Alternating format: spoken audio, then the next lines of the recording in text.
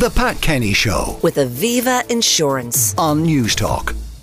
Do you go into a bit of a dip in your mood when your team have lost a key match? Well, many people do, and they are insufferable to be with just because their favourite Premier League team or GAA team has lost a key match. Well, to analyse why that happens and how to cope, we are joined by Shane Hannon, co-presenter of OTB AM, the Sports Breakfast Show, Off the Ball. Shane, good morning. Morning, Pat. So, your team losing can wreck your whole week. This all started as a conversation on Off the Ball this week from our own producer, Mick McCarthy, on the evening show. His beloved Clare, of course, lost the All-Ireland semi-final to Kilkenny last weekend. And he said on the show, as a 38-year-old man with kids and a house and everything else, he can't understand why it affects him so deeply on the Monday, the Tuesday, into the Wednesday as well. There is scientific reasons and reasoning behind this, Pat. So are you a burger, B-I-O-R-G, or a corfer? So a B-I-O-R-G, burging, is basically basking in reflected glory. So that's what this means. So research shows that on the day after your team wins, you feel better. You're more likely to wear your team's colours and jersey possibly as well. And you use the term we. We won yesterday. It's all we. And then corfing is cut off reflected failure. So this is where you distance yourself. It's not we anymore. It's, they lost yesterday. It's like Andy Murray being he's British when he wins and he's Scottish when he loses, of course, for people in England. But there is logic behind it. I mean, I was watching the Monaghan-Armagh match, and I'm a Monaghan man myself. The penalty shootout against Armagh, I couldn't. Like my hands went numb. I was sweating. I literally. But that's during the game. I mean, how are you? Going forward? I mean, okay, it was a good result in the end. But I mean, if they had lost that shootout, would you have been on a downer for the week? People couldn't have spoken to me. My girlfriend wouldn't have approached me. She'd have known better. I genuinely believe I was on cloud 9 for a couple of days because they won. But if they had lost, it would have impacted everything: sleep, concentration, work levels.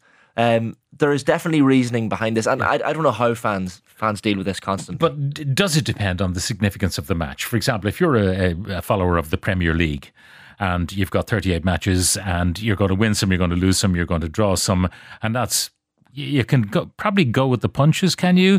Early season, mid-season, but then as you come to the end of the season and you're about your team is about to be relegated, or miss the opportunity to go to Europe, whatever it might be. It's true. Like there are famous examples of this. Like we know that the Mayo fans listening in today will have experienced a lot of this. They've experienced a lot of highs. They've won a lot of college championships and league titles and whatnot, and got to All-Ireland finals. But that drive home from Croke Park to Mayo after all those All-Ireland final defeats.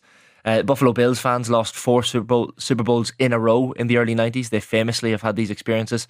It got to such a bad extent for Mayo fans. We had 3 years ago on the show, Uri Geller was on the morning show, and he was talking about inviting James Horan, the Mayo manager, to his house to I don't think Horan ever got the invite. It was lost in the post. Bend a few spoons with him. And I think Uri Geller famously got a penalty missed for Scotland against England years ago, he claims. But teams will go to any extent in order to win. And fans, I honestly believe fans, and this has been said by scientists as well, Pat, so there's a cortisol released by athletes during a match or during a performance or whatever it is, which helps you deal with the stress of the situation. And then male athletes, there's been studies done on tennis players during Wimbledon, male athletes and the amount of testosterone that is released.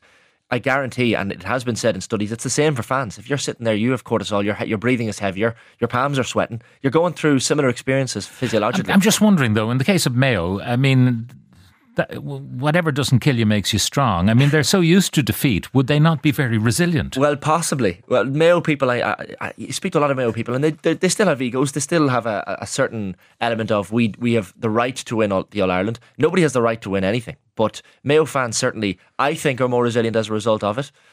Now, they might say, like I know a Mayo fan who was coming home from a match, and it's dark, but it's fine. It's fine because he survived. He had a heart attack on the way back from a match. Like you hear of fans having these massive experiences at sporting events. You might say, look, we're grown adults, grown human beings. We should probably park the sport and relax a little bit. We can't, though. We can never do that. Now, obviously, maybe the younger you are, you often see pictures taken of the crowd and there's a little boy in tears because the match has been lost. I would say because I'm, around a long time. And because my teams are Dublin in GAA, of course, and Kilkenny, because that's my wife's county in hurling, and Manchester United in the Premier League. These I nail my colours to the mast. And I know we're going to come good. I know that this is only, the roller coaster of that we'll eventually be winning again and winning big. I know that. Well, see, Manchester United fans like yourself, Pat, will know that because Fergie time existed. You'd always get the goal late on. I mean, so you've experienced the highs of knowing that even drawing a game late on, Ole Gunnar Solskjaer in Camp Nou, it's going to happen, it's going to work out. But then there've been the dark years in between where United fans have had to get that resilience that Mayo fans, maybe not to quite the same extent, but certainly you've probably built up a little bit of resilience in your character over the last number of years. I know that when Kilkenny were on the winning streak and then they lost, there was a suggestion that they should bring out their Christmas book which said The Wilderness Year.